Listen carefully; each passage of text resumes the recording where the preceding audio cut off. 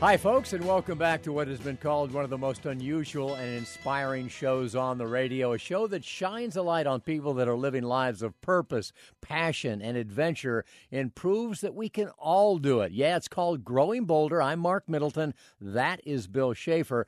And all we ask is this: give us a few minutes and see for yourself, as you'll hear from these renowned experts, best-selling authors, and seemingly ordinary people that are living extraordinary lives. You know, Growing Bolder is a radio show. It's also a TV program, a magazine, and a website, all featuring 3 secret ingredients. You ready? Hope, inspiration, and possibility. Brought to you today by an herbal pharmacist who's got advice to help you conquer your cravings, and by the first woman ever to reach the rank of admiral in the U.S. Navy, and the iconic actress Lee Grant on why she still struggles to even admit her age. Amazing people, amazing stories. It's time for Growing Bolder.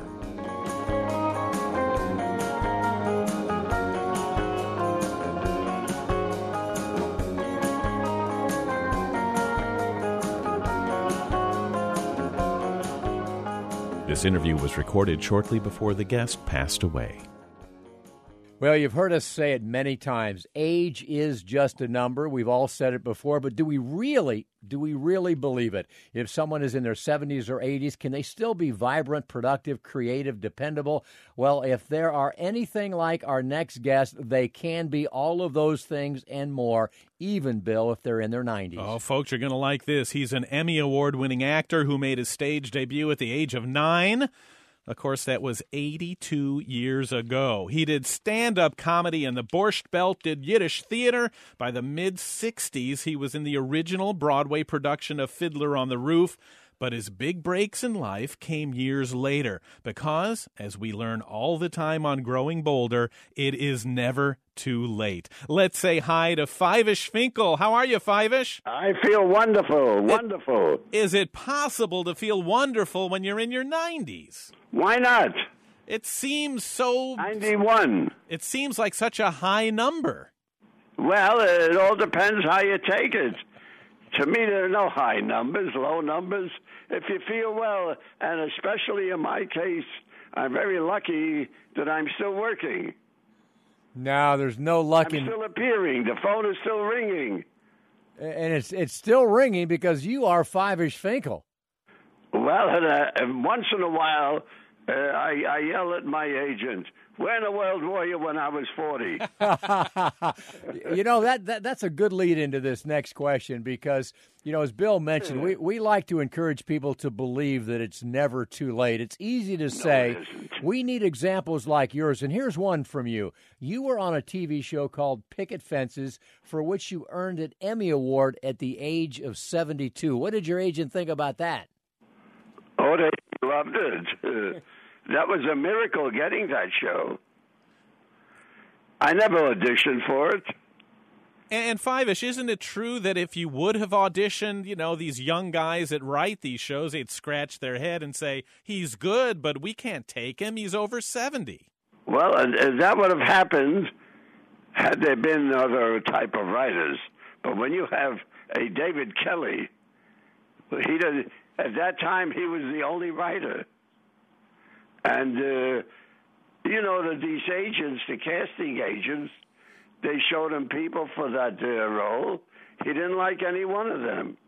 Then he went home, and he had friends, and he ordered a film called Q&A. I did that film for Sidney Lumet. I played a lawyer there, a funny lawyer. They started laughing, and all of a sudden he said, "That's the man." He called 20th Century Fox, and they knew who he was talking about. And they called my agent, and the miracle, why am I yelling? And the miracle, in 1 hour, the deal was made for Picket Fences. 1 hour, and I was 70 at the time. Man, you know, you're not yelling, but I'll tell you why you're talking like you are. It's because you've got passion. You're engaged in life, and there's nothing we like to see more than people in their 90s that have passion. Do you still have as much now, Five-ish, as you did 20, 30 years ago? What? I beg your pardon? Do you still have as much passion for life, for work? Oh, definitely. I still love to eat well. I'm not a gourmet, but I love to eat well, and I love to read well. And, I'm doing fine. I outlived 4 doctors. What's wrong? It's funny, Five-ish. Many times child actors never stick with it as they grow older. Not only did you start at the age of 9, but you're still at it at the age of 91. Well, it was a different thing. At the age of 9, that was the Yiddish theater was a big industry at that time. And I stayed with it till I was 43. And then I went into the American theater when Jerome Zaraba's office called if I would like to do the first national company of Fiddler on the Roof. I leaped. I didn't care about anything. I leaped to do it. And I did it. And I was not sorry. You did it. You did it well. You became renowned for it. But it ended when you were 52. And after the success you had there, you must have had a million other offers right away. Oh, many, offers. I did a show in New York called Little Shop of Horrors. I did it for 5 years. I never leave a hit.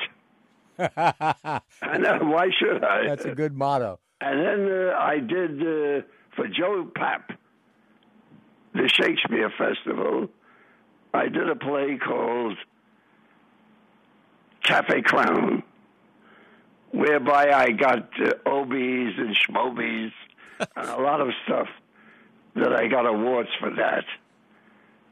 Yeah. And besides that, I did a few films too. Five-ish, I was watching when you got the Schmobi. It was very emotional. Isn't it too bad that not only did the Yiddish theater disappear, the entire language has nearly disappeared. Not at least. No, it didn't disappear. And it's a shanda. My customers moved to Miami. It's a shanda because it's such a colorful language. It's a beautiful language. And I did a review 2 years ago at the college, the Baruch College, called Five-ish Finkel Live. You couldn't get a seat. And they loved the Yiddish there. As a matter of fact, I did the soliloquy of Shylock in Yiddish. Give us a little taste of that, Five-ish. Do you remember? Oh, certainly. Wait, let me get my thought together. Take me a half a second. Well, hold on. Ayid, mir gefiel, mir Haus, mir ne Schumme, mir gefiel. Mir nitzen derselbe Doktor, was ihr nitzt. Und geht daheim, Antonio, und macht häusig für mir, weil ich bin Ayid. Ihr hört? Macht häusig für mir, weil ich bin Ayid.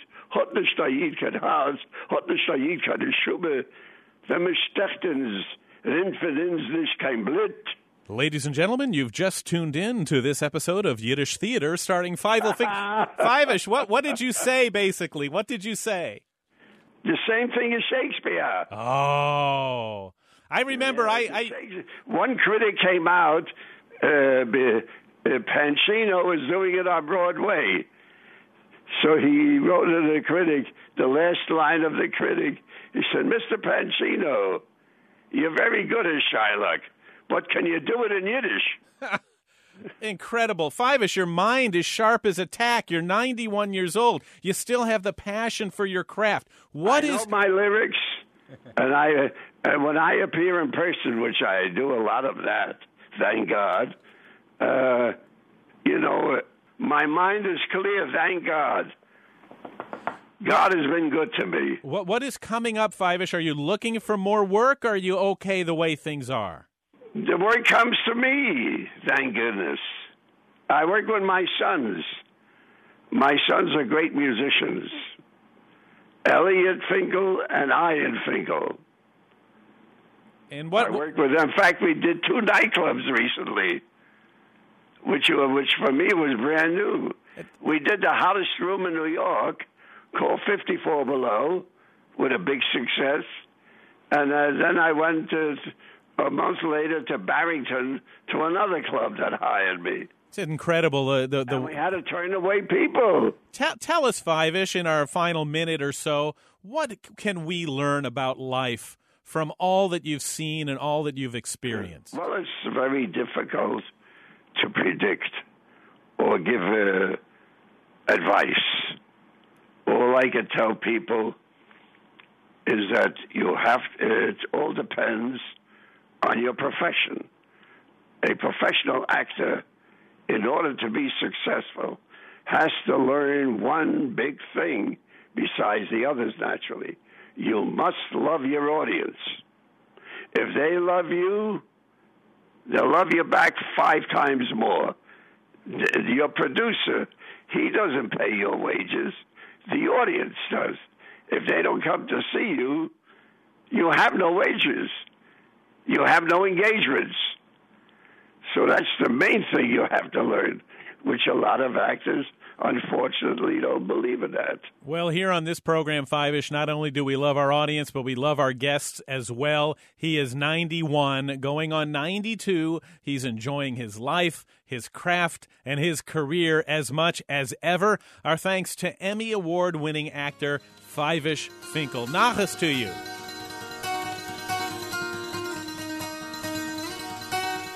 Up next, fighting back against Parkinson's disease by living life to the fullest. This is Growing Bolder.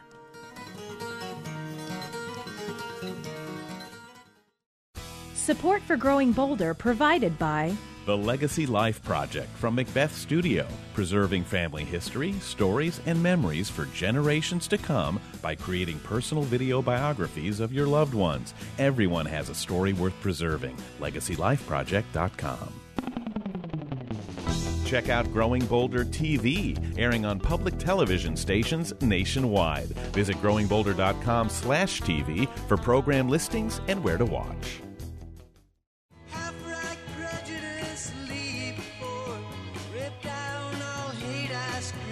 You're listening to Growing Bolder Radio. I'm Bill Schaefer along with Mark Middleton. You know, when John Alexander was diagnosed with Parkinson's disease, he pretty much figured it was the end, but instead it was just the beginning. Yeah, and here's why. Because he didn't surrender, folks. To fight off the effects, he actually turned to one of his favorite activities as a kid. He jumped on a bicycle, and much to his surprise, he rode off to an entirely new adventure. John now says he's never felt more involved, more truly alive in his entire life. Now, one of the voices you're going to hear in this story is that of Larry Smith, who's quite an inspiration. Larry's going to be a bit difficult to understand, but don't worry, because the main point here is just letting you hear how much he has to struggle simply to communicate. But for now, here is the ride of their lives. From South Dakota Public Broadcasting, I'm Paul Guggenheimer, and this is Dakota Midday. Next week, Vermilion's Larry Smith will embark on a 270-mile bike ride from Aberdeen to Vermilion. What makes this trip remarkable is that despite being diagnosed with Parkinson's disease 19 years ago, Larry is riding a 3-wheeled recumbent bicycle. Larry Smith never set out to be an inspiration, but as Parkinson's disease continued to steal control of his body, Larry's resolve kept getting stronger. Parkinson's ripped away much of his independence. He knows it's a battle that he will eventually lose, but it's one he will never give in to. It's why he decided to set off on an unlikely quest, riding his recumbent bike across the state of South Dakota. And he challenged anyone with a disability to join him. Has decided your wheelchairs and your walkers, if you can, join me and join me for at the ride of your life. Word of Larry's mission spread quickly. His friends rallied in support. Could I get your autograph sometime, Larry? A film crew covered it all. The result is an eye-opening, award-winning documentary called Ride with Larry. They captured everything from pedaling on in a cold, driving rain to Larry collapsing in the road and watching him struggle to get right back up, as his wife says he does every single time. I mean, you can avoid falls by staying in a wheelchair. But if you do that, what kind of life do you have? It's not a life. John Alexander wants a life too, but now he's not sure what lies ahead. I was diagnosed with Parkinson's in 2010. A surprise that I wasn't expecting. No one in the family has it, and I wasn't anticipating that being the case at all. In fact, he wasn't sure what to anticipate. Word of Larry's story reached him all the way in Florida. John also loves to ride. There was that instant connection, but he was drawn to Larry's story for an unsettling reason. Was Larry's life John's future? He couldn't help but wonder if it was only a matter of time before he'd be riding down the very same road. What did he think when he saw Larry? This person is fairly far along in the condition, and yet he's able to ride a bike. What did that mean to you? That was a big boost. That was a big inspiration. And I said as soon as I saw the trailer, I've got to be part of that.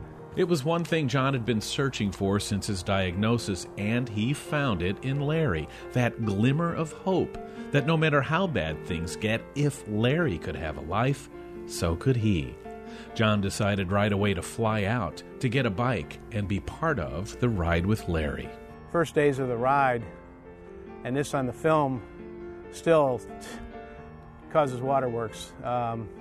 First day of the film was below 50 degrees. Horizontal wind, over 30 mile an hour winds and horizontal rain. And he goes, let's ride. And, straight into the wind and the rain. And, just keeps doing it. And to spend some time, one of my proudest moments on that ride was, they said, have John come up front. And I, got to ride the front row. And just Larry and I just out for a ride, in spite of it all.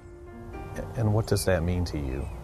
It means that we're kind of making our own choices, making our own decisions, and taking things into our own hands. It means hanging on to independence, the same thing he first felt as a little boy when he'd climb on his bike and take off down the sidewalk. Independence. It's a memory that's become more cherished, a feeling that's become more precious as his disease slowly peels pieces of that independence away. John likes to go back to those boyhood memories. Just like that old bike, the one he rides today isn't the fanciest one in the neighborhood, but he loves it just the same and spends as much time on the trail as he can. By this time next month, I will have ridden 3,000 miles. So I've ridden across the country 10, 25, 40, 50 miles at a time. And you're proving something to your disease, to your doctors, right, and to yourself. Yeah, to the doctor said on my last visit, he said, I really think there is something to that exercise thing. Still, John can't help but wonder what is going to happen to him. He shakes so much more now. How bad is it going to get? How big of a burden is he going to become to his wife and kids, the ones he's supposed to be taking care of? Now sometimes my son, my daughter, my wife are there for me. And that means a lot. That means it gives me reason to keep going and do the best I can with what I've got. John says he's figured out the best strategy is to focus on the present, to deal with whatever comes one day at a time. His mantra? It's to live well today. You like that, don't you? I love that. Something else is how, in a very strange way, his disease pushed John in directions he never expected. In a way, Parkinson's has given you...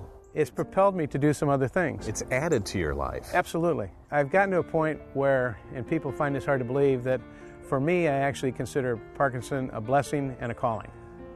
That there's something about this that I was meant to go through an experience and to share with people, and to get as much knowledge as possible to pass that along to other individuals. That's the attitude that allows people like John Alexander and Larry Smith to live fulfilling and meaningful lives, no matter what kind of challenges we all may face.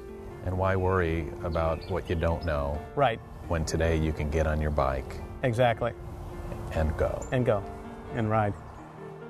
You know, Mark, just listening to that story, you can't help but wonder when John Alexander looks at Larry Smith, is he seeing his own future? Yeah, that's a good question, Bill. The disease obviously is different for everybody, but it is incurable, and yeah, that's got to be on his mind. But seeing Larry still being able to make a difference in his condition has also got to be an inspiration.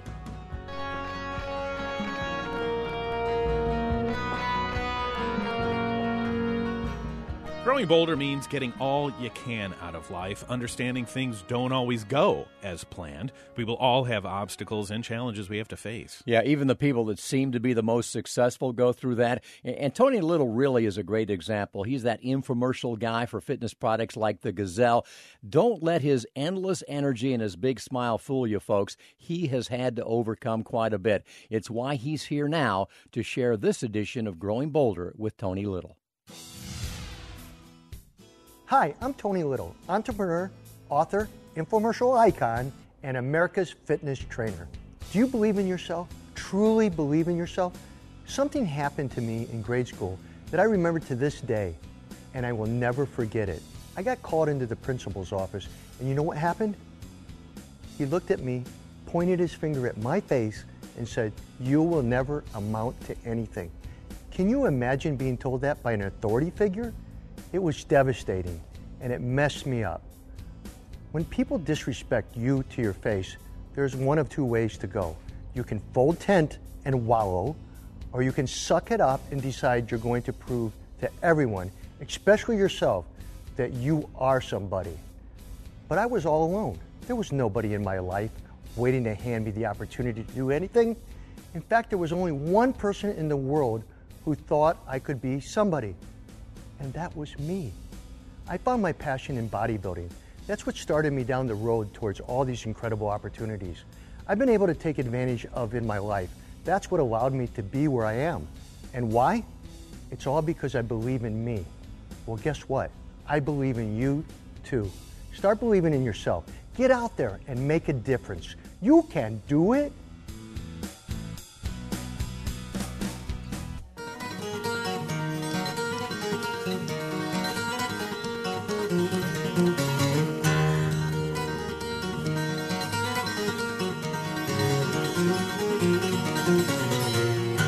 Up next, iconic actress Lee Grant on why she still struggles to admit her age. This is Growing Bolder. Support for Growing Bolder provided by The Center for Health and Well-Being, now open in Winter Park. Wholeness, fitness, and medicine together in one convenient location, offering programs and services to promote healthy living and positive aging. More at yourhealthandwellbeing.org. Sign up for the Growing Bolder Insider newsletter, delivered to your inbox every week. Be the first to see our latest interviews, stories, and tips for making each day count. Sign up today at growingbolder.com.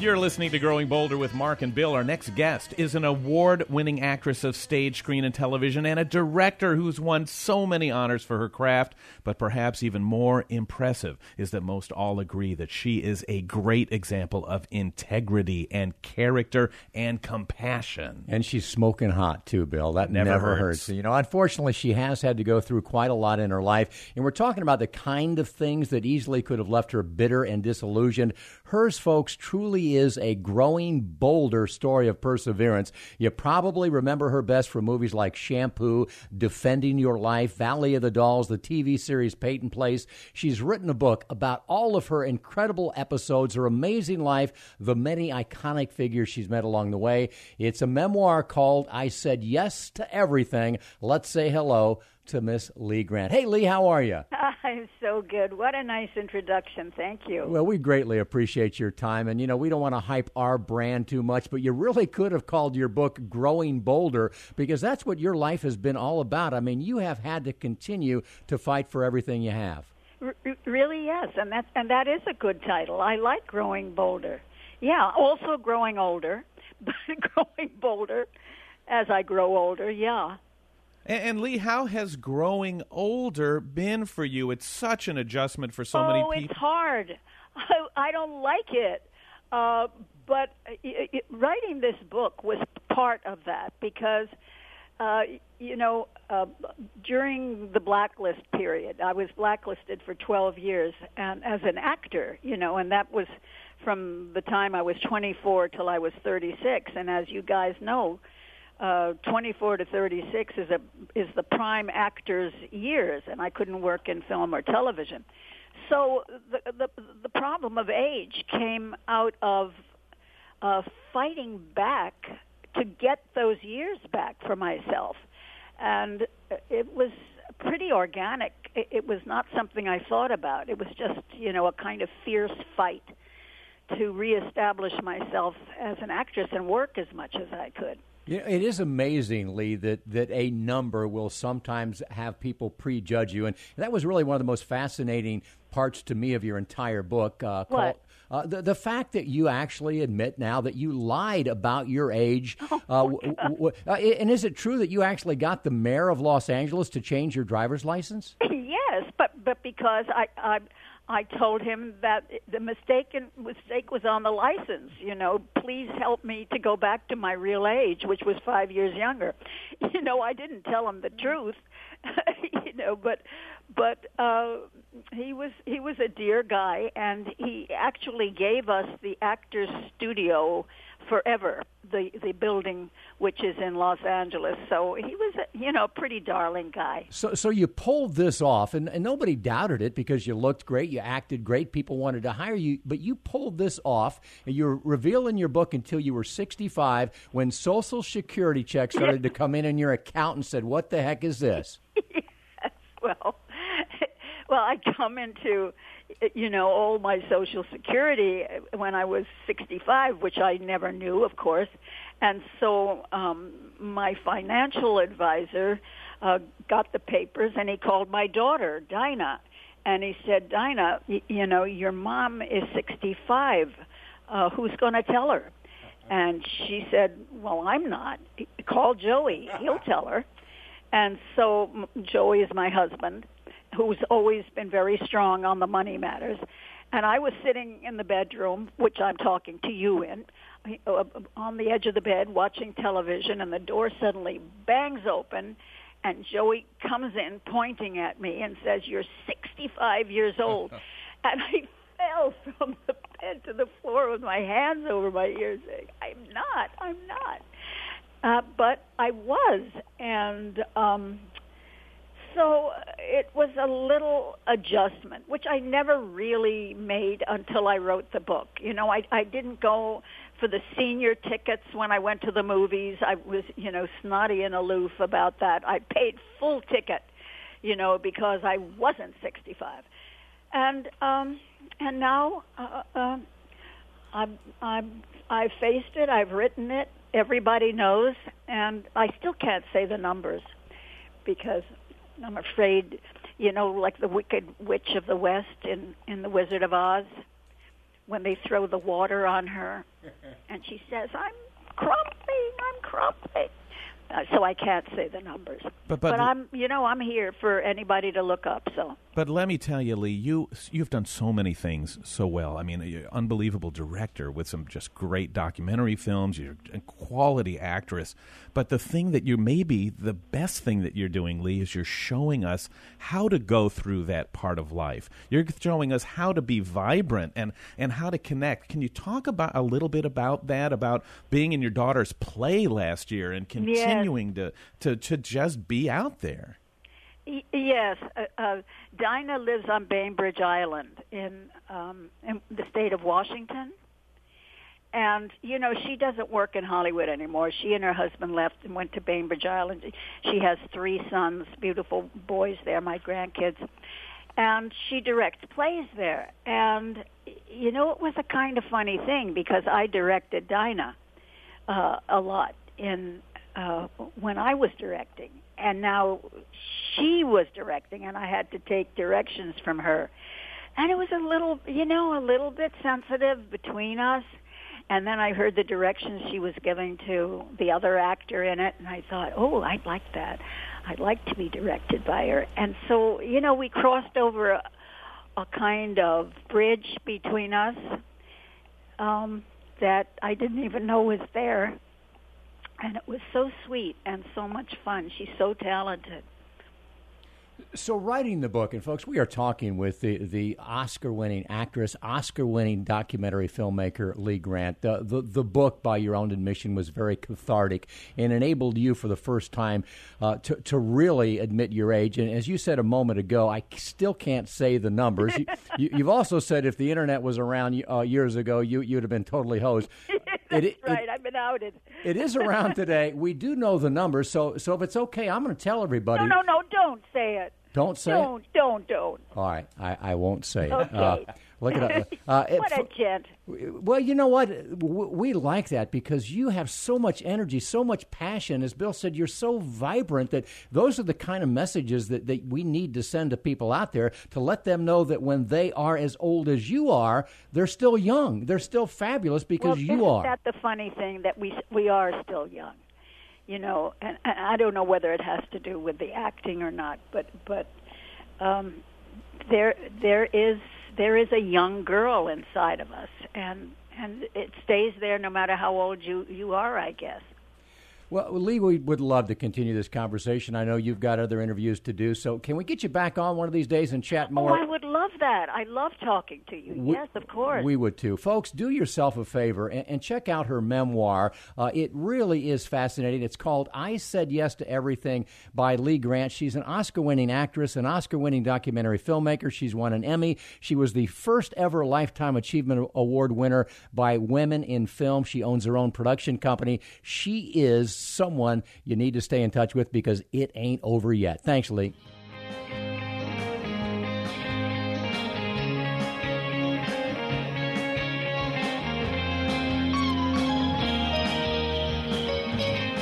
Up next, she was the first woman to rise to admiral in U.S. Navy history. Her amazing story is next on Growing Bolder. Support for Growing Bolder provided by Winter Park's new Crosby Wellness Center at the Center for Health and Well-Being. More than just a gym, it features unique medically integrated programs, activities for all ages and skill levels, and free group exercise classes with memberships. More at crosbywellnesscenter.org. Stay connected to Growing Bolder for daily doses of hope, inspiration, and possibility. Find us on Facebook, Twitter, and Instagram for our latest stories and motivational pictures. This interview was recorded shortly before the guest passed away. My guard stood hard when abstract threats too noble to neglect.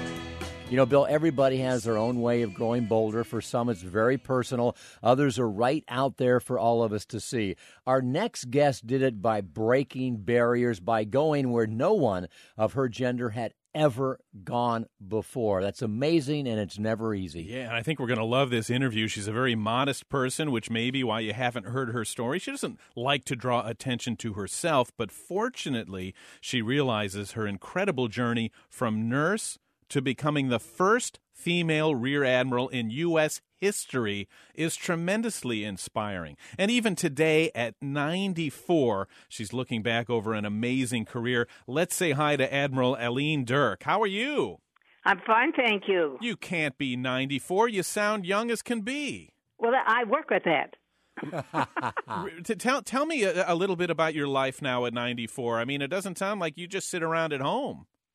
Well, I sit around at home a lot more than I used to because I don't get around very well anymore. I have to use a walker, and I need help. But other than that, I try to keep abreast of what's going on in the world, and I try to keep up with all my friends and my family. Boy, we love talking to someone with the energy and the passion of you. And, you know, you've always lived your life that way. So let's go back to when you were a nurse, because that really was your pathway into what became, you know, an unprecedented career. World War II had just broken out. Young men in the country enlisted by the hundreds of thousands. What was it that made you decide to get into the military career? And maybe more importantly, what did your friends and family think about that? Well, I graduated in 1941. I graduated in August, and then war was declared in December. The patriotism in the country was unprecedented. Everybody, the draft was on. People were going every day. People were going into the military. And the same way with the nurses. They were calling. We were registered with the American Red Cross, and they were calling and saying that they needed us, that they had hospitals that needed to be staffed. And so I just became very enthralled with the fact that maybe I could do something like that, and I was very interested in trying to pursue a different path as far as nursing was concerned. And what was that like? I think that your career took you all over the world. You saw so many different cultures up close. You saw people at the best of times, and you saw them at the worst of times. How did that create your personality? Well, I think you have to be very. I tried to be very understanding, and not to be critical of people, and I tried to empathize with the patients. Most of the time these patients were very young men, 18 to 20, 21 years old. They'd been hurt. They were ill. They were away from home. And you tried to make the atmosphere as far as the hospital room and the hospital area was concerned comfortable for them, and that it wasn't something that they dreaded. They dreaded being ill, but it wasn't. Their recovery was, I think, enhanced by the attitude of the people. We have talked to a lot of people that have broken some pretty big barriers on this program. And, one common denominator is that it is never easy. And it takes a special kind of person to do that. As Bill mentioned, you were the first ever female rear admiral in 1972. No one had ever achieved that rank before. What was that like? How did that come about? Well, it's kind of a long story, but in 1968, President Johnson at that time had signed a bill that was Title 10, which opened up promotions for women in the military. And this particularly, the WAVs, the WACs, the nurses, all of these people now had the opportunity to go to be promoted to the next level. Up to that point, we had only been able to get to an officer's 6 category.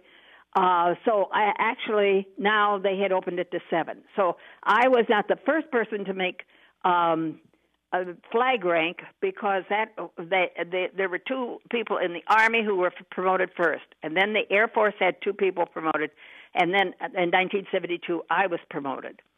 So because of the job, I was the director of the Navy Nurse Corps. I knew that I was being considered, but I really didn't expect that I would be the one who would be selected. How did you find out? In some big ceremony? Oh, no. I was driving from Akron, Ohio to Detroit, Michigan, and I was on the freeway, and I heard it on the radio. You're kidding. You found out that you had become this monumental example over the car radio? Yes. That's incredible. And what changed? Obviously, your family had to be very proud. Did men resent that? Did men that you were above now in rank have a problem with that? What was it like being the first? Well, as far as the Navy was concerned, I was the first, and I was a Nurse Corps officer. So I really did not have the competition that you would find in the line, as far as like the women who were WACs and the WAFs. Those people, they were competing with men. I did not have that problem because I was the Nurse Corps. And so my competition was not for a job that the doctors, that they thought I was going to take over their job. My job at that time was to be a Nurse Corps officer and to lead the women. And then I represented, at that time, because they did not select a line officer at the same time, then I also represented the women as far as the waves are concerned. The women, the line officers in the Navy. That was both enlisted and officer. In a sentence or so, could you kind of summarize what you've learned from your experiences as basically a pioneer? It's very hard to summarize in just a few words. One of the things I think is very necessary in order to succeed in some kind of a job that like I had was that you have to be You have to like what you're doing. You have to be happy. You may have a lot of trials. You may have a lot of setbacks, but you have to look at the bright side. You have to be happy in your job, which then is reflected in what you do to other people. You know what? You are a true American story of inspiration. From registered nurse to rear admiral, the first woman ever to hold that rank. She is delightful. She is the 94-year-old Aline Dirk. Thank you so much for sharing your story.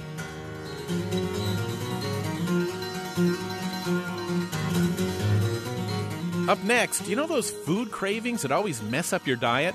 We'll tell you how to conquer them. This is Growing Bolder. Subscribe to Growing Bolder magazine, now with more information, articles, and photos than ever before.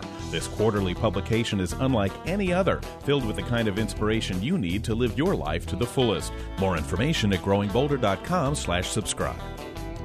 Miss an episode of Growing Bolder Radio? Subscribe to our podcast and get it on your mobile device. Details at growingbolder.com/podcasts.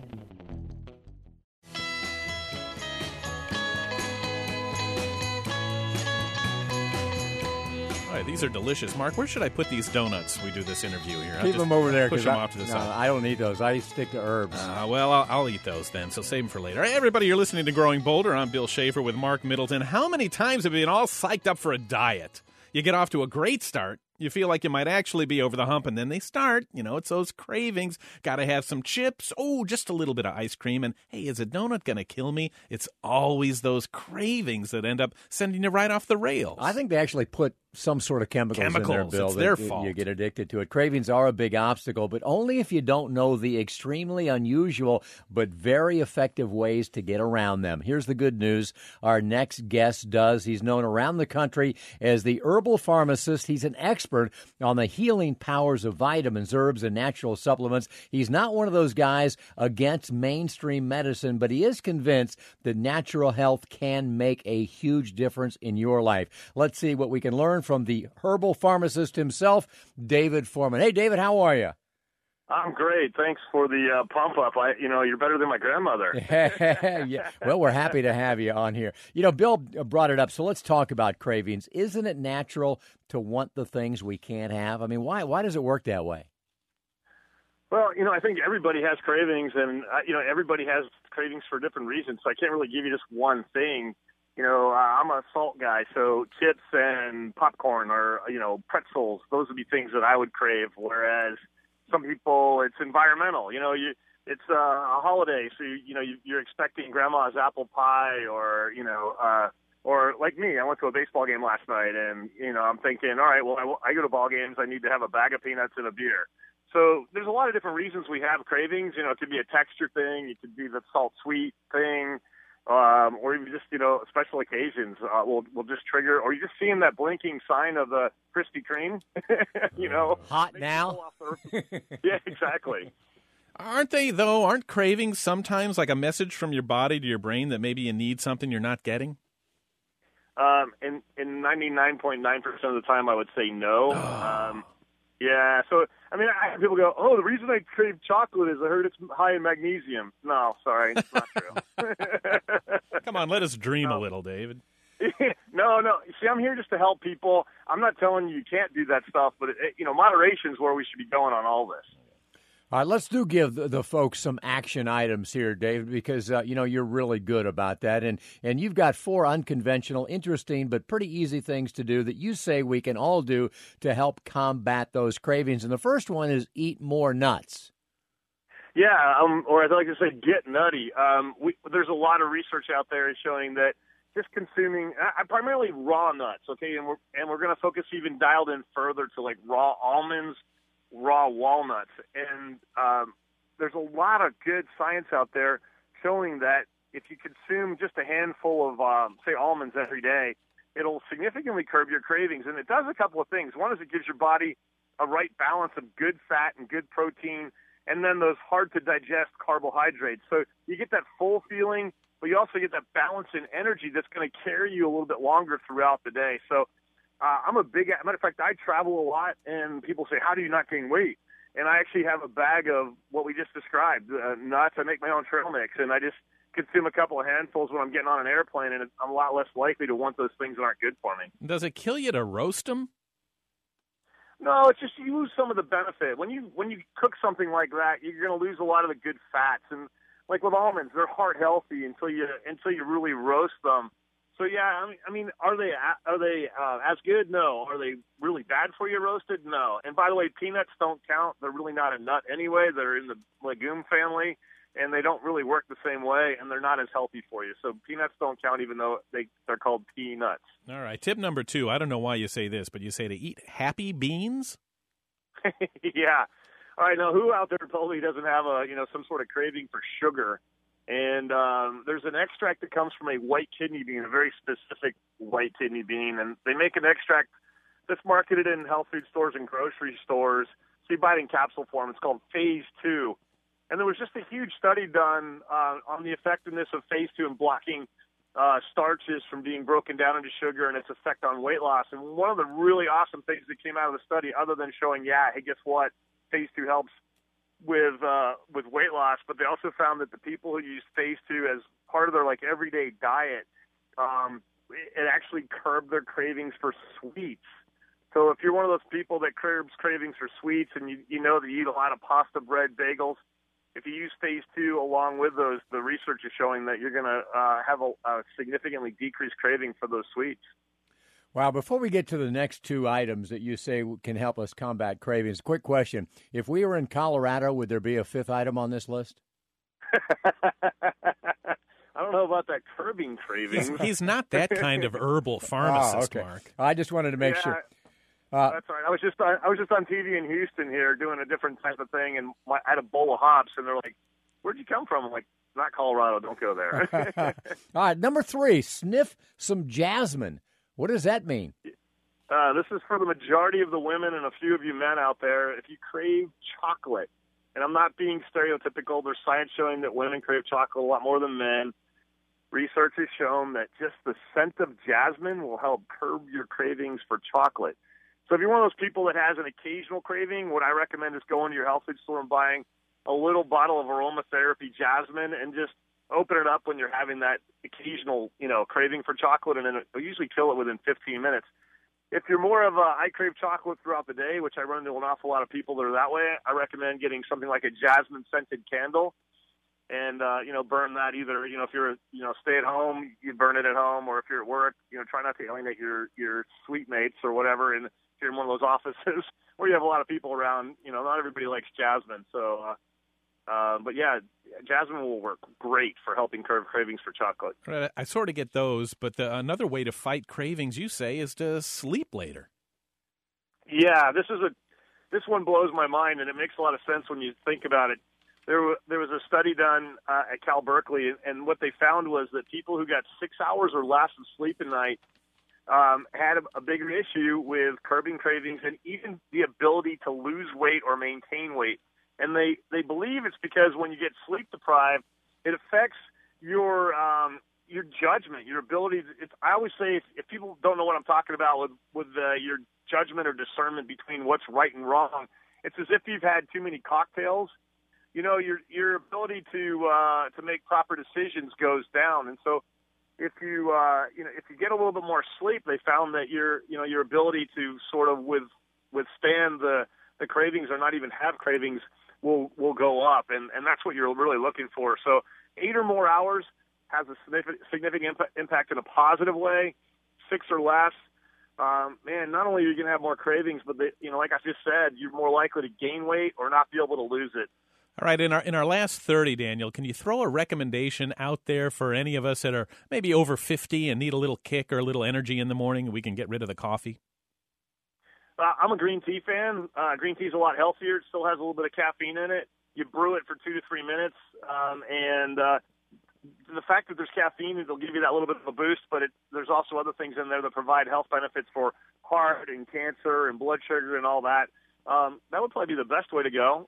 Or again, go back to that, get a better night's sleep. That's why everybody loves this guy. Herbal pharmacist leading the Growing Bolder radio show and useful information per minute. The man has got lots of great tips to help you stay healthy and vital as possible. You'll find it all at herbalpharmacist.com.